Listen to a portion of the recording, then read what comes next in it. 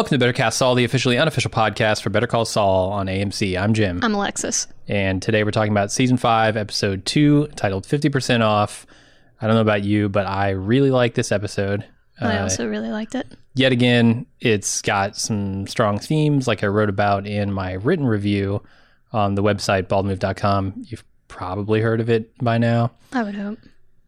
This episode is kind of all about building and exploiting trust. Mm-hmm. And you can see that in all of the characters, from Nacho being explicitly told by Gus, build up Lalo's trust and then exploit it and give me the information. Mm-hmm. Then you've got, Saul sort of roping Kim back into this failing relationship that they've got. And also doing his whole con man thing right there in the courthouse and everywhere. Oh, yeah. It's fantastic. And then you've got Mike, who has spent the entire series building up trust with his daughter and her daughter, his granddaughter. And now he's sort of throwing that all away. Yeah. So, there's a lot of trust issues in this show. And I think they're only going to get worse and worse as the seasons go on.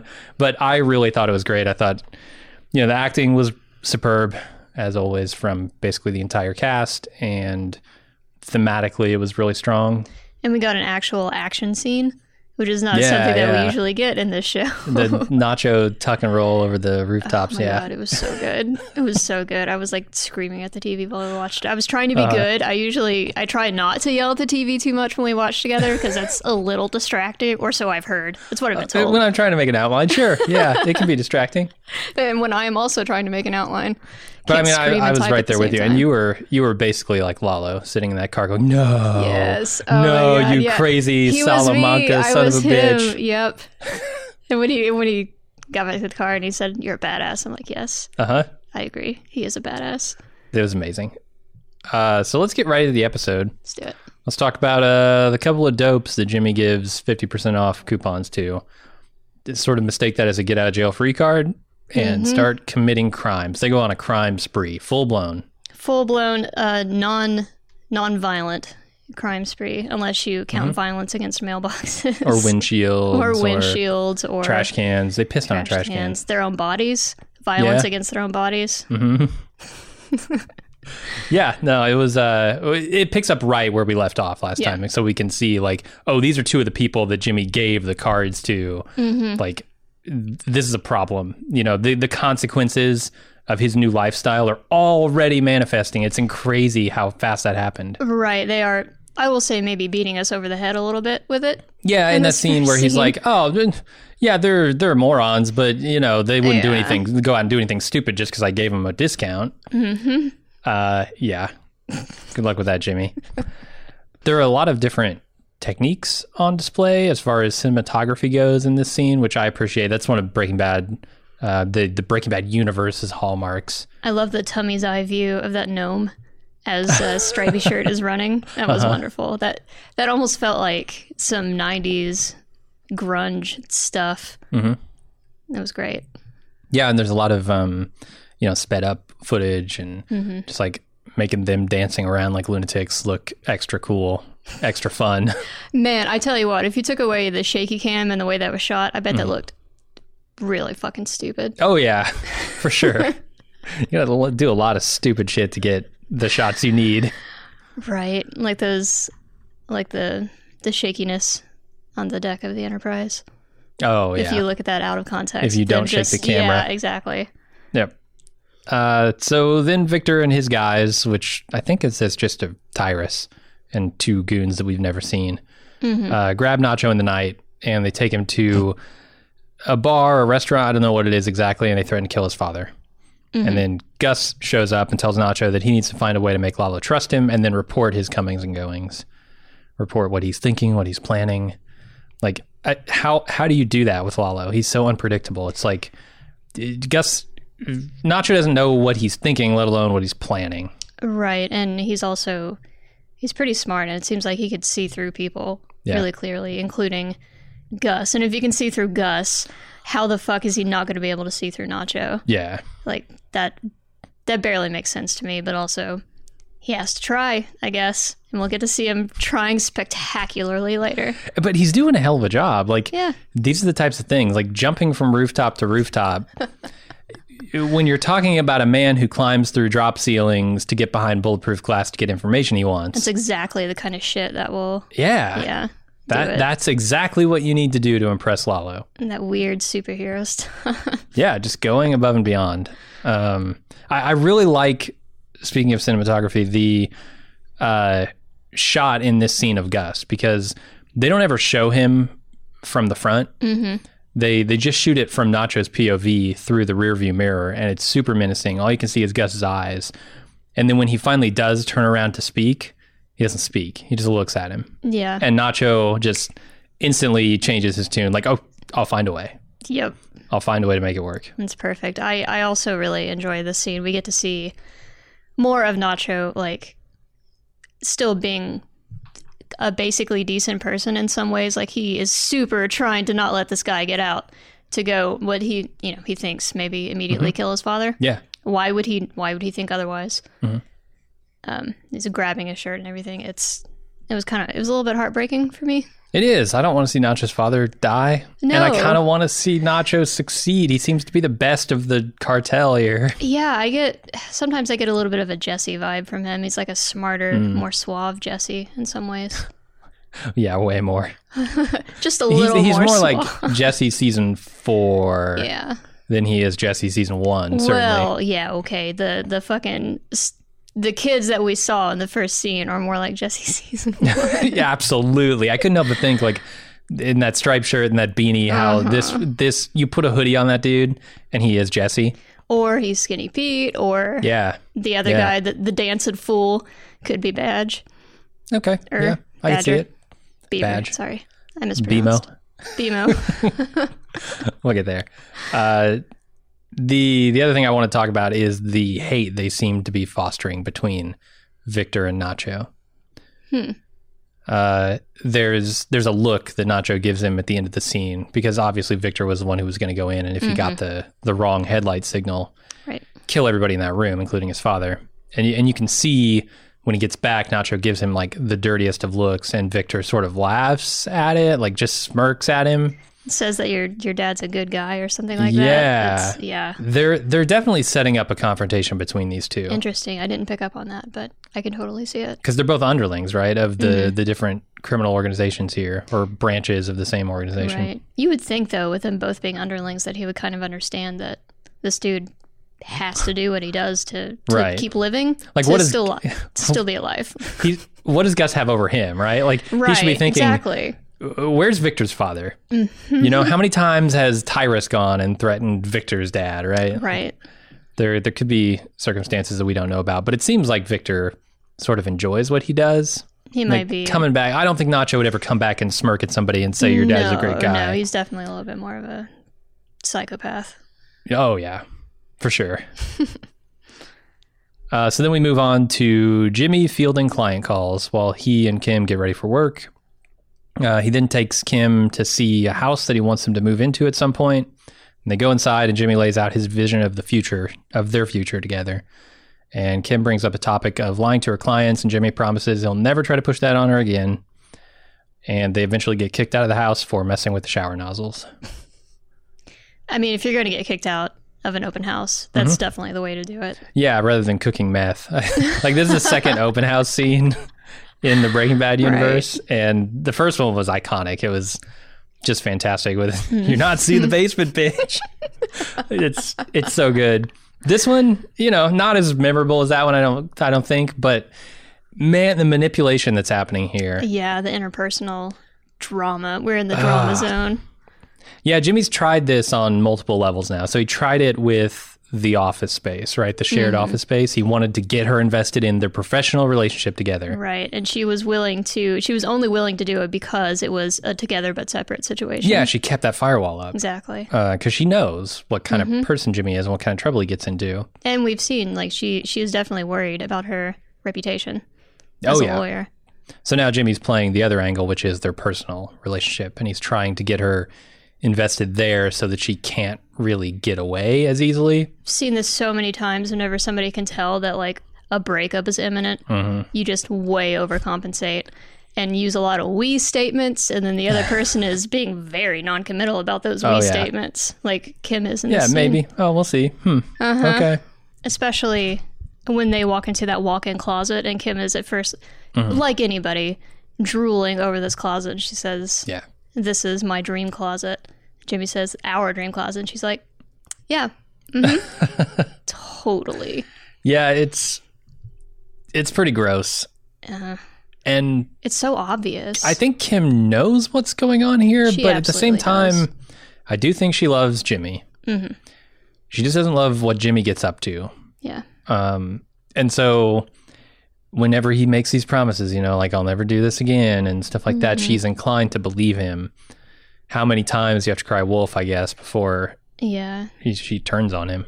I mean, we saw, like, even in this scene where he is so clearly overcompensating, when he says, I promise I won't ask you to lie to your clients again, to con your clients again, her brow, like, completely unwrinkles. Like, she's willing to buy into it every single time, and it'll be really interesting to see when that stops happening. And then they come out of the house laughing, like... Do you think that was intentional? Jimmy standing in the shower, like, do you think he was hoping that she would turn it on? Turn it into a fun moment? Yeah, as much as, you know, the ADA should have been thinking, is this intentional when Jimmy sticks them in the elevator together? Yeah, this is intentional. This is what Jimmy does. I mean, it all comes off the back of a scene where their relationship, they're just icy, they're frigid, right? Like, in the morning, Jimmy's doing his client thing, and he's ironing, and Kim is just getting ready for work, completely silent, doesn't interact with him at all, really. He's trying to set up a movie night, and she's like, oh, you know what? I have to work late. I might have to work, so I can't set that appointment up now. And my guess is, like, she won't have to work late, but she'll come home and she'll be like, oh, yeah, I could have done it, turns out, but now it's too late. Or she'll just stay there with busy work to not have to come home and deal with him and his Saul shit. Right. And this is the scene where he talks about those boneheads not doing anything stupid. Obviously, that'll come back to bite him. I don't know how yet. Like, he can't really be blamed legally, but he could certainly be blamed in Kim's eyes, and I think that's how it's going to come back to bite him. Yeah, absolutely. If it will come back, that is exactly the way that it's going to happen. All right, we move on to Lalo visiting Hector at the care facility. He loads his vitamin drink with booze, and that pleases Hector. He's all about the booze. And then Lalo talks aloud to Hector about his problem with Gus, and Hector dings out the solution. They need to disrupt Gus's cash flow, and the bosses will turn on him. I love the subtlety of writing in this scene, or the restraint shown, I guess, in the writing, because most shows, when Lalo's, you know, opining about, oh, how are we going to get him, and like the bosses like him as long as he's bringing in the cash, and then ding, ding, ding, Hector says that's the solution. Most shows would have Lalo go, so we need to disrupt his cash flow. Right. This show doesn't. This show just lets you understand that in the moment. Yeah, I think we mentioned that in the last episode too. The show does not hold your hand for you. Yeah. That's refreshing in many ways. It really is. Anything else to say about this scene? I would like to know exactly how terrible that hell brew is that he mixed up. And didn't seem good. If it's any worse than anything that I've made at home. Oh, with your random, I don't know what boozes go together. Let's try this. Tequila and peach brandy, why not? I don't think I've ever done that, sir. Tequila and elderflower liqueur? Sure, let's go for it. Listen, tequila's a little bit salty, so what can go with salty? You mixed tequila, creme de cacao, and milk cream last night. Cream. And you know what? It was tasty. It was not. It was tasty. It was not. It was tasty. It was tasty. And I have never heard any opinion against it. Lies. I was there when you heard my opinion on it. It was quite exactly good. positive. Don't let him poo-poo in my drink mixtures. I can see why you thought it would be good. Tequila plus chocolate. Like, the tequila's a little salty in flavor, and it needed something. Salty chocolate's good. There was just too much flavor. I think if it had something to mellow it out, which is what I was trying to do with the cream, but apparently it didn't quite work. You needed Fizzy K. That's what you needed. Fizzy K, yeah, absolutely. Very berry flavor. Very berry, Fizzy K would have done it. I do wonder what that vitamin solution is and tastes like. It was probably gold tequila that he put in there, right? Probably, I assume. Cool. That has nothing to do with anything. I like to speculate because I like to experiment. It's probably Zafiro Añejo, if I had to guess. Whoa. They're the fanciest. Like, I don't think Lalo drinks... No, he wouldn't fucking drink. Jose Cuervo. Or even, like, Herradura. No, he's probably drinking the good stuff. Yeah. He's probably drinking maybe even stuff that he made. He might have a whole line of tequilas. Yeah, I could see that. I could totally see that. Lalo Añejo. Sorry, now I'm thinking about Silicon Valley. Let's move forward. Oh, yeah. How many dots does he have? Or commas, rather. Commas. Dots if you're in the UK. All right, let's move on to Mike waking up completely hungover. Oh my God, yes, swimming through a sea of beer cans to get to his phone. Yeah, that thing that Casper said to him last episode really fucked him up. We called it, yeah. It's crazy. Yeah, he's been drinking all night. He's hungover, and his daughter calls to ask if he can take Kaylee for the day while she's at work. He agrees, and he heads over to help with Kaylee's multiplication tables while they finish building the playhouse. Kaylee starts asking a lot of questions about what her father was like, which gets Mike feeling emotions, which of course ruins his day. So he yells at her, and then his daughter returns and he leaves, telling her that she won't come out of her room. He's completely fucked up this relationship yet again. Threw a bomb right in the middle of the whole thing. This happens all the time with him. Yeah. He ends up earning their trust, doing a lot of great stuff, and then sort of spoiling it at some point. And you gotta wonder, like, how many times well, I mean, we know he has a relationship with Kaylee in Breaking Bad, because we've seen, how that ultimately goes, which is really fucking sad. You look at this scene where he's shouting at Kaylee, and she's running to her room scared of her pop. And then you go to Breaking Bad, where ultimately he's going to abandon her in a park while the DEA swoops in to try and bust him. This relationship is rough. His whole story is kind of tragic. And it's part of what makes him such a compelling character, because like you said in the last episode, he's not necessarily a great guy, but he keeps trying to maintain these relationships that are important to him. Yeah, I mean, he's doing the best he can with his, repressed emotions and... Just fucking talk about it, man. His Just image of manliness. Just talk about it and you'll feel so much better. This goes to everyone within the sound of my voice also. Just talk about your shit, you'll feel better. I promise. It sucks at first, but it gets better. Yeah. What if Walt had done that? We wouldn't have 11 seasons or whatever of A Great Job. I guess it's 10, technically. Yeah, that's fair. Gonna be 11. It makes a better story if you just bottle it all up, just compartmentalize all of that trauma and let it explode at random times. So dramatic. Here's the saddest thing about Mike. His face. Go on. It's the back of his neck, the rolls. His neck roll. No, it's the skin cancer he no doubt has on top of his head. No, I'm kidding. That's terrible. I'm sorry. No, I know how he dies. It's okay. Go on. So Mike's story with his backstory with his kid, Maddie, is that Maddie was killed by a couple of dirty cops, right? And I don't think anybody really knew what happened to him until Mike went digging and found out, and then revenge killed those guys. Right. So, and then, he has this relationship with this church lady whose husband has gone missing in the Appalachian Trail. I think maybe, I don't remember where, but he was hiking and he's gone now. Right. She doesn't know what happened to him. Ultimately, that's Mike's fate when you look at it from the perspective of like Kaylee or his daughter, the people right? Who knew him, yeah. Because if you remember in Breaking Bad, the way Mike dies is he meets Walt out by the river. Walt kills him and then melts his body in a barrel of acid. Like, nobody's going to know what happened to Mike. This is the worst fate. This is the thing that, like, he feels so shitty about Werner, right? He feels so shitty about this woman's husband who was gone. And it's going to happen to him. It's this recurring theme in his life. It's just a mystery. super well-constructed character. Yeah. Like, that's just a perfect backstory for this character who ends up with that exact same fate. It's delightfully round. I like it. Yeah. They're so good at that. All right, so we go on a crime spree with these guys. and now they're buying drugs, and we're sort of at the end of that whole multi-day trip that they've got going on. I didn't realize it in the first watch, but in the second watch, I'm like, oh shit, this has gone on for at least a couple of days. They say, what day is it? It's Tuesday. 50% off. You know what that means? I don't, but they do apparently. Yeah, no, they don't. They don't know what that means. They really don't. But they are still on their crime spree. They go buy some drugs, a boatload of them. A boatload. So much. 10 boatloads. 10 baggies, and they get stuck in the drain pipe. And then Lalo and Nacho and their crew are playing poker, which is kind of, seems like Lalo's way of ingratiating himself to Nacho. Crazy 8's losing badly. Mm-hmm. And then he gets a call about the problem with the crime spree guys, and they didn't get the drugs. And Crazy 8 has to go over and fix it.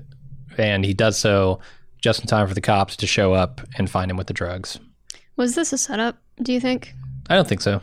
Really? No. Okay. I didn't think 10 baggies would be enough, because those are pretty small bags to actually clog the thing. Yeah. I mean, it's artificial in its execution. Like, It was a tiny bit clumsy, I think. A little bit, yeah. I mean, I could agree with that. It's like, oh, how are these 10 baggies going to wedge themselves in there if all that comes out when you tap it is 10 baggies? Mm-hmm. You would think there'd be some cruft or something. At the very least, dead squirrel corpse. Oh, God. It would be great if, like, the baggies came sliding out, and then 2 seconds later, a squirrel's corpse.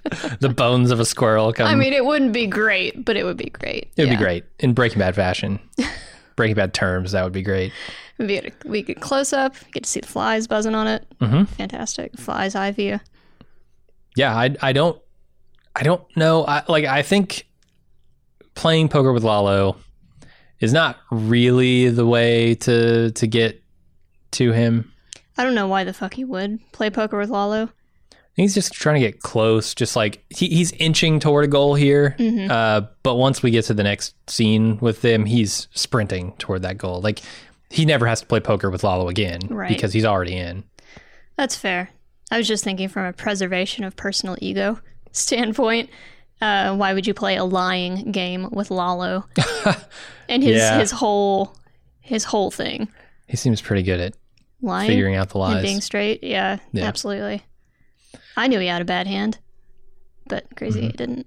No, Crazy 8 is such a wisp of a drug dealer in this scene. Like, and in all the scenes he's been in, he's very he's not like the Crazy 8 that we know in Breaking Bad, which I think is good because he spent some time in prison now, right? Like, he's going to jail. Mm-hmm. He's been arrested for a drug charge. He's going away. This is his first time going to jail, apparently. Yeah, and I think that would change you, right? Totally. And so he comes out a lot harder, right? He's laying down the law on Jesse. He's ready to kill Jesse in the beginning of Breaking Bad. So yeah, there's a big change that Crazy 8's going to undergo. And Max Arciniega, who plays Crazy 8, is doing a great job portraying, like, this guy who's just kind of the Tampico furniture sales guy beforehand, who wants to dabble and thinks like, oh, this would be cool and I can make a bunch of money, as opposed to the guy who's been through the grinder of the drug business and is now full-on drug dealer. Right. You know, I think that change is being really effectively portrayed. He's acting it out really well. He's totally believable as a kind of milquetoast. Doesn't quite want to be there, but now he's in too deep, and he's just trying to survive. I think he does want to be there. I think, like, he wants to be there for Nacho, but I don't know that he doesn't like anybody else. Oh, true. He's scared of everybody else. Maybe scared of Nacho a little bit too now. He should be after he got that beating, but he's not really, like. Yeah, it's still. Interesting. I think he realizes that, like, Nacho wouldn't do that unless Hector made him, and so he's a little more understanding of the beating he took. Yeah, weirdly understanding. All right, so let's talk some more about Crazy 8. He's arrested. Yes. That's all we're going to talk about him. The stash house is raided. Excuse me. Turns out there were actually a lot of drugs in there. By drug standards, it didn't look like a lot of drugs to me. It's like, if you can fit the drugs in your pocket, it's not a lot of drugs.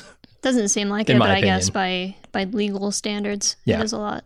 Especially Right, if and- it's in separate baggies, then they know that you were dealing, and that's a much higher charge. Than Absolutely, if it was personal. intent to distribute or whatever it's Exactly. called. Doug L might have some thoughts about how much time Crazy 8 will be doing. Yes, resident lawyer. Yes, our resident Better Call Saul lawyer. So it turns out there were a lot of drugs in that house. And so Nacho springs into action. He runs inside, attempting to grab the drugs before the cops can find them. And he is very, very successful. And also very intensely sweaty when he gets back. I bet he was He the is. stinkiest boy. The cutest, stinkiest boy. So much so that I was hoping that like the drugs didn't sweat into his system, in his pockets. Like if one of those baggies was half open, then you've got this like, osmosis effect. I that- bet it wouldn't affect him at all. He probably Yeah, does meth. Yeah. seems pretty clean. You think so? Or is he just, I does he think just so. handle his shit? Yeah, maybe it's both. Maybe that's he why only he was does so a little. sweaty. Yeah, meth Not working the its way jumping through his across system. a roof and dropping from a 2-story fall. And doing so in front of the cops and risking life and limb and freedom to do it. Yeah. To possibly impress Lalo, like we said before. Right. Yeah, I love that it's twofold here, right? Like on the one hand, he can impress Lalo with his jumping skills, but also he can save Crazy 8 from doing extra time. I think Save is Crazy part 8 of it. and also maybe the whole operation, because that would be a reason to start digging a little closer into the Salamanca operation. Yeah, for sure. I have to say before, because I think this is the last scene that we're going to talk about Crazy 8 for this episode. I got to say that Crazy 8 is way more fun to say in Spanish than it is English. Ocho Loco. Ocho Loco. Yeah. Yeah. I like it. That's such a good name. That's Ocho a very Loco. good name. I don't know. I saw the AMC posted something on their social accounts where Max Arciniega is sort of explaining Ocho Loco and his character and stuff, and it seemed cool. I didn't watch it, but the name really stuck out to me. Speaking of, if you don't mind a brief tangent here, AMC's social stuffs. There have been a lot of videos coming out lately of people doing things. I watched Mike Ehrmantraut make a pimento cheese sandwich yesterday. Did you see that? I didn't know. Did he take the crusts off? He didn't, but I tell That's you a what, Walt thing. it was very matter of fact. Yeah. It was delightful. The bread was crooked on top. I noticed that. Mike Ehrmantraut cooking show on YouTube. I can't even imagine. So there was him with, the stone face, and there's also one of Lalo making a carne asada Oh, taco. fuck yeah. And like, I mean, that was talking just about how juicy the meat is, and it's just like, I need to lay down. I need to lay down in a private room. oh boy. Just saying. Just saying. Juicy. Juicy. We essentially got that scene when we were introduced to him, right? Like the first time we meet him, he's He's cooking meat. cooking up a storm. He was. He did it in this episode too. He does, yeah. He sits down with Nacho later. Anyway, let's move on to Saul working the courthouse, getting everybody to do what he wants. Delightful. Yeah, While just wheeling he's- and dealing. Yeah, he's waiting for the ADA to get out of her court, to get out of court. And in the meantime, he's talking to everybody, right? He's got 45 clients. He's got to be wheeling and dealing constantly. He's got to Yeah. use his time, as he says later. So Saul accosts the DA to try and settle a bunch of his cases, but she shuts him down, calling it what it is, a bid to churn through clients in order to make more money. I forgot to say also Howard shows up and invites him to lunch. This look that Howard gives him, first of all, is hilarious when he sees what he's wearing, because Howard is very much a man of image. And image matters. Like he's got his own color, Ham Indigo Blue, which Yeah. are what the logo is based on, and all his suits are probably based on. But he just looks Jimmy up and down, and he's like, "Okay, whatever, Saul Goodman." And then he invites Saul to lunch. What could that possibly be for? In Is a it just way to that talk makes about me Chuck again? think.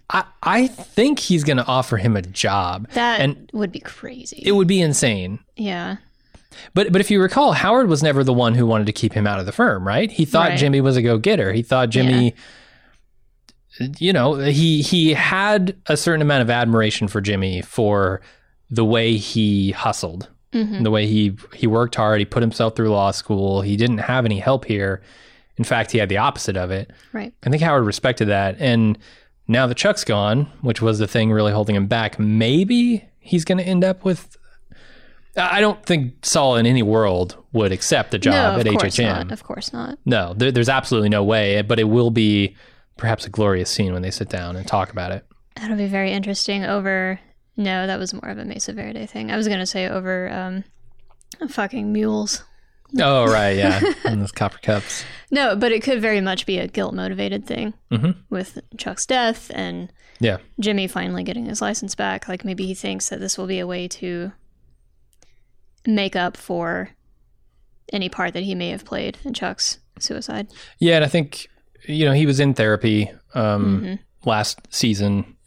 He was having a super hard time dealing with Chuck's death. Yeah, he was going through all the stages that, you know, a normal person, like that Jimmy should have been going through, basically. Right. If he hadn't already written his brother off at that point. So this could be part of, I don't know, maybe the psychiatrist he's been seeing or the therapist he's been seeing has maybe encouraged him to sort of go out there and fix any, you know, perceived slights in his life. I know that's a big thing with like AA and recovery, like where you go out and you seek out the people you've harmed and you apologize to them and you make amends, that sort of thing. Hamlin might be doing that here. Yeah, I could totally see that. But I really think it's going to end in a job proposal, and Saul's just going to laugh in his face. He's going to be a real butt about it. I think we can, agree. Or he's going to use this weakness, this perceived weakness in Howard for personal gain. He's going to find an angle. Yeah. God, I could see that too. For sure. All right, so we move on to Lalo letting Nacho make the call about when the drug dealers go back on the streets, and then he invites him to sit for a meal. And Lalo asks how much they should be worried about Crazy 8 talking in prison. Nacho says, I'm certain he won't talk. And then Lalo fucking stares at him. Yeah, but he doesn't want him to take care of it, which in drug terms means kill him. Obviously. So he's got other plans. Any idea what Lalo's other plans might be? Maybe he's going to find this wheel and dealing lawyer that's representing all these criminals now. I didn't get that as being Lalo's plan, but I don't really know why, because he doesn't know Saul, right? Like, right. Lalo has never met Jimmy. Nacho knows of Jimmy. I thought it was Nacho going out to get Jimmy or Saul's services. Yeah. But maybe Lalo could just say, you know, find a guy who can fix this. Yeah. And Nacho goes and he knows a guy. I could see that. Also, I don't know. Lalo is pretty observant. He might have just picked up on this. It's not like Jimmy is trying to be... It's not like Saul is trying to be super subtle or anything. Yeah. About his criminal representation. It's true. He's making commercials in the lobby. 50% off. This scene does serve to show us that Lalo is sort of putting trust in Nacho, right? Like letting him make the call about whether these dealers go back out. Mm-hmm. That's saying that Nacho's shenanigans, his antics, have worked. At least a little bit, yeah. Yeah. He knows that he can give at least a little bit of the power back. Mm-hmm. And that might free Lalo up to do some more heinous shit on Gus's end. Like, you know, if Nacho's running the Salamanca drug operation. He has a lot of free time to just follow people. Yep. And be menacing in a cheerful way. Cheerfully menacing. And then we get to the final scene where Suzanne gets stuck with Saul in an elevator.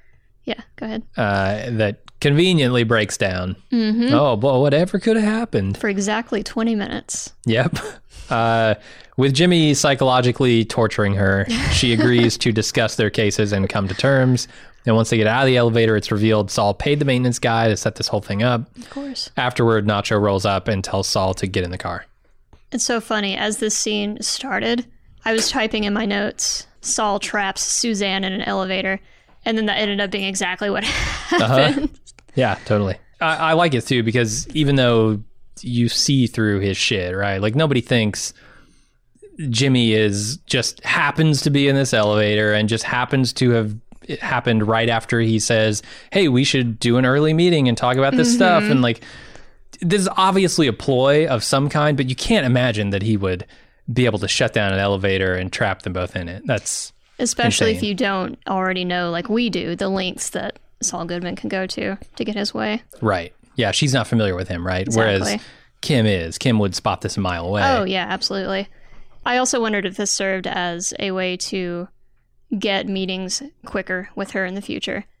Because they managed to let her know this is how it's going to go every time. Yeah, exactly. Oh, we beat out these like 20 cases in 20 minutes. No problem. Yeah. So I mean, let's do this again in the he future. took a lot of work off her plate too. He did. Like, say what you want about his motivations here. He's obviously just wanting to churn through these cases and make more money, but he also saved her a lot of work. Did. And also I think this is a veiled threat. Like, I will do this every time to you. Every single time I have cases with you, and it will be constantly because you're the ADA. And if you don't meet me immediately, you are going to get stuck in every elevator you ever walk into, lady. Prepare to sit on a lot of dirty floors. With your shoes off? With your shoes off. I understand why she took her shoes off. I was disturbed by it. It was very upsetting. I'm a famous foot hater. A foot hater. Yeah. Sockman's a foot hater. You hate to see it. Yeah. And that's it. That's it. That's the end of the episode. We actually have one piece of feedback this week. If you'd like to send in your feedback, Doug L, talking to you, you can do so at bettercastsaul@baldmove.com. It's the email address. We got a message from Ben this week who wrote in to talk about Jimmy, Gene, Saul, whoever he is now, whoever he has been, and all those people. Says you've had the conversation about whether Gene, Saul, Jimmy will die, etc. But I was wondering, do you think the character actually deserves a happy ending? Or like Walt, has he just done too much bad shit to be allowed a fairy tale ending? I have a gut reaction response to this, but I want to hear yours first. Yeah, you want to hear I was hoping you would do it first because I don't have a great response. I'm still formulating my response. I say no. Why do you say no? Because he's not a great person. Because he's done a lot of lying in his past and it has damaged all of his relationships. It's true.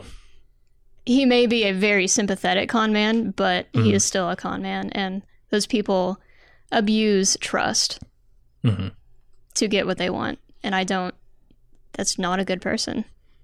Yeah, and I think you look at the first scene of this season with Gene, and you see when he says, I'm going to go fix this myself, he hasn't actually learned anything, right? He hasn't changed. No. He's been forced into taking a step back from his Saul persona for years. But he's not doing anything with it. He's just hiding. And tellingly, he doesn't want to take that step back. He wants to be Saul. He just can't in the moment. Yeah. And now he's kind of thrown everything out the window and just said, you know what, fuck it.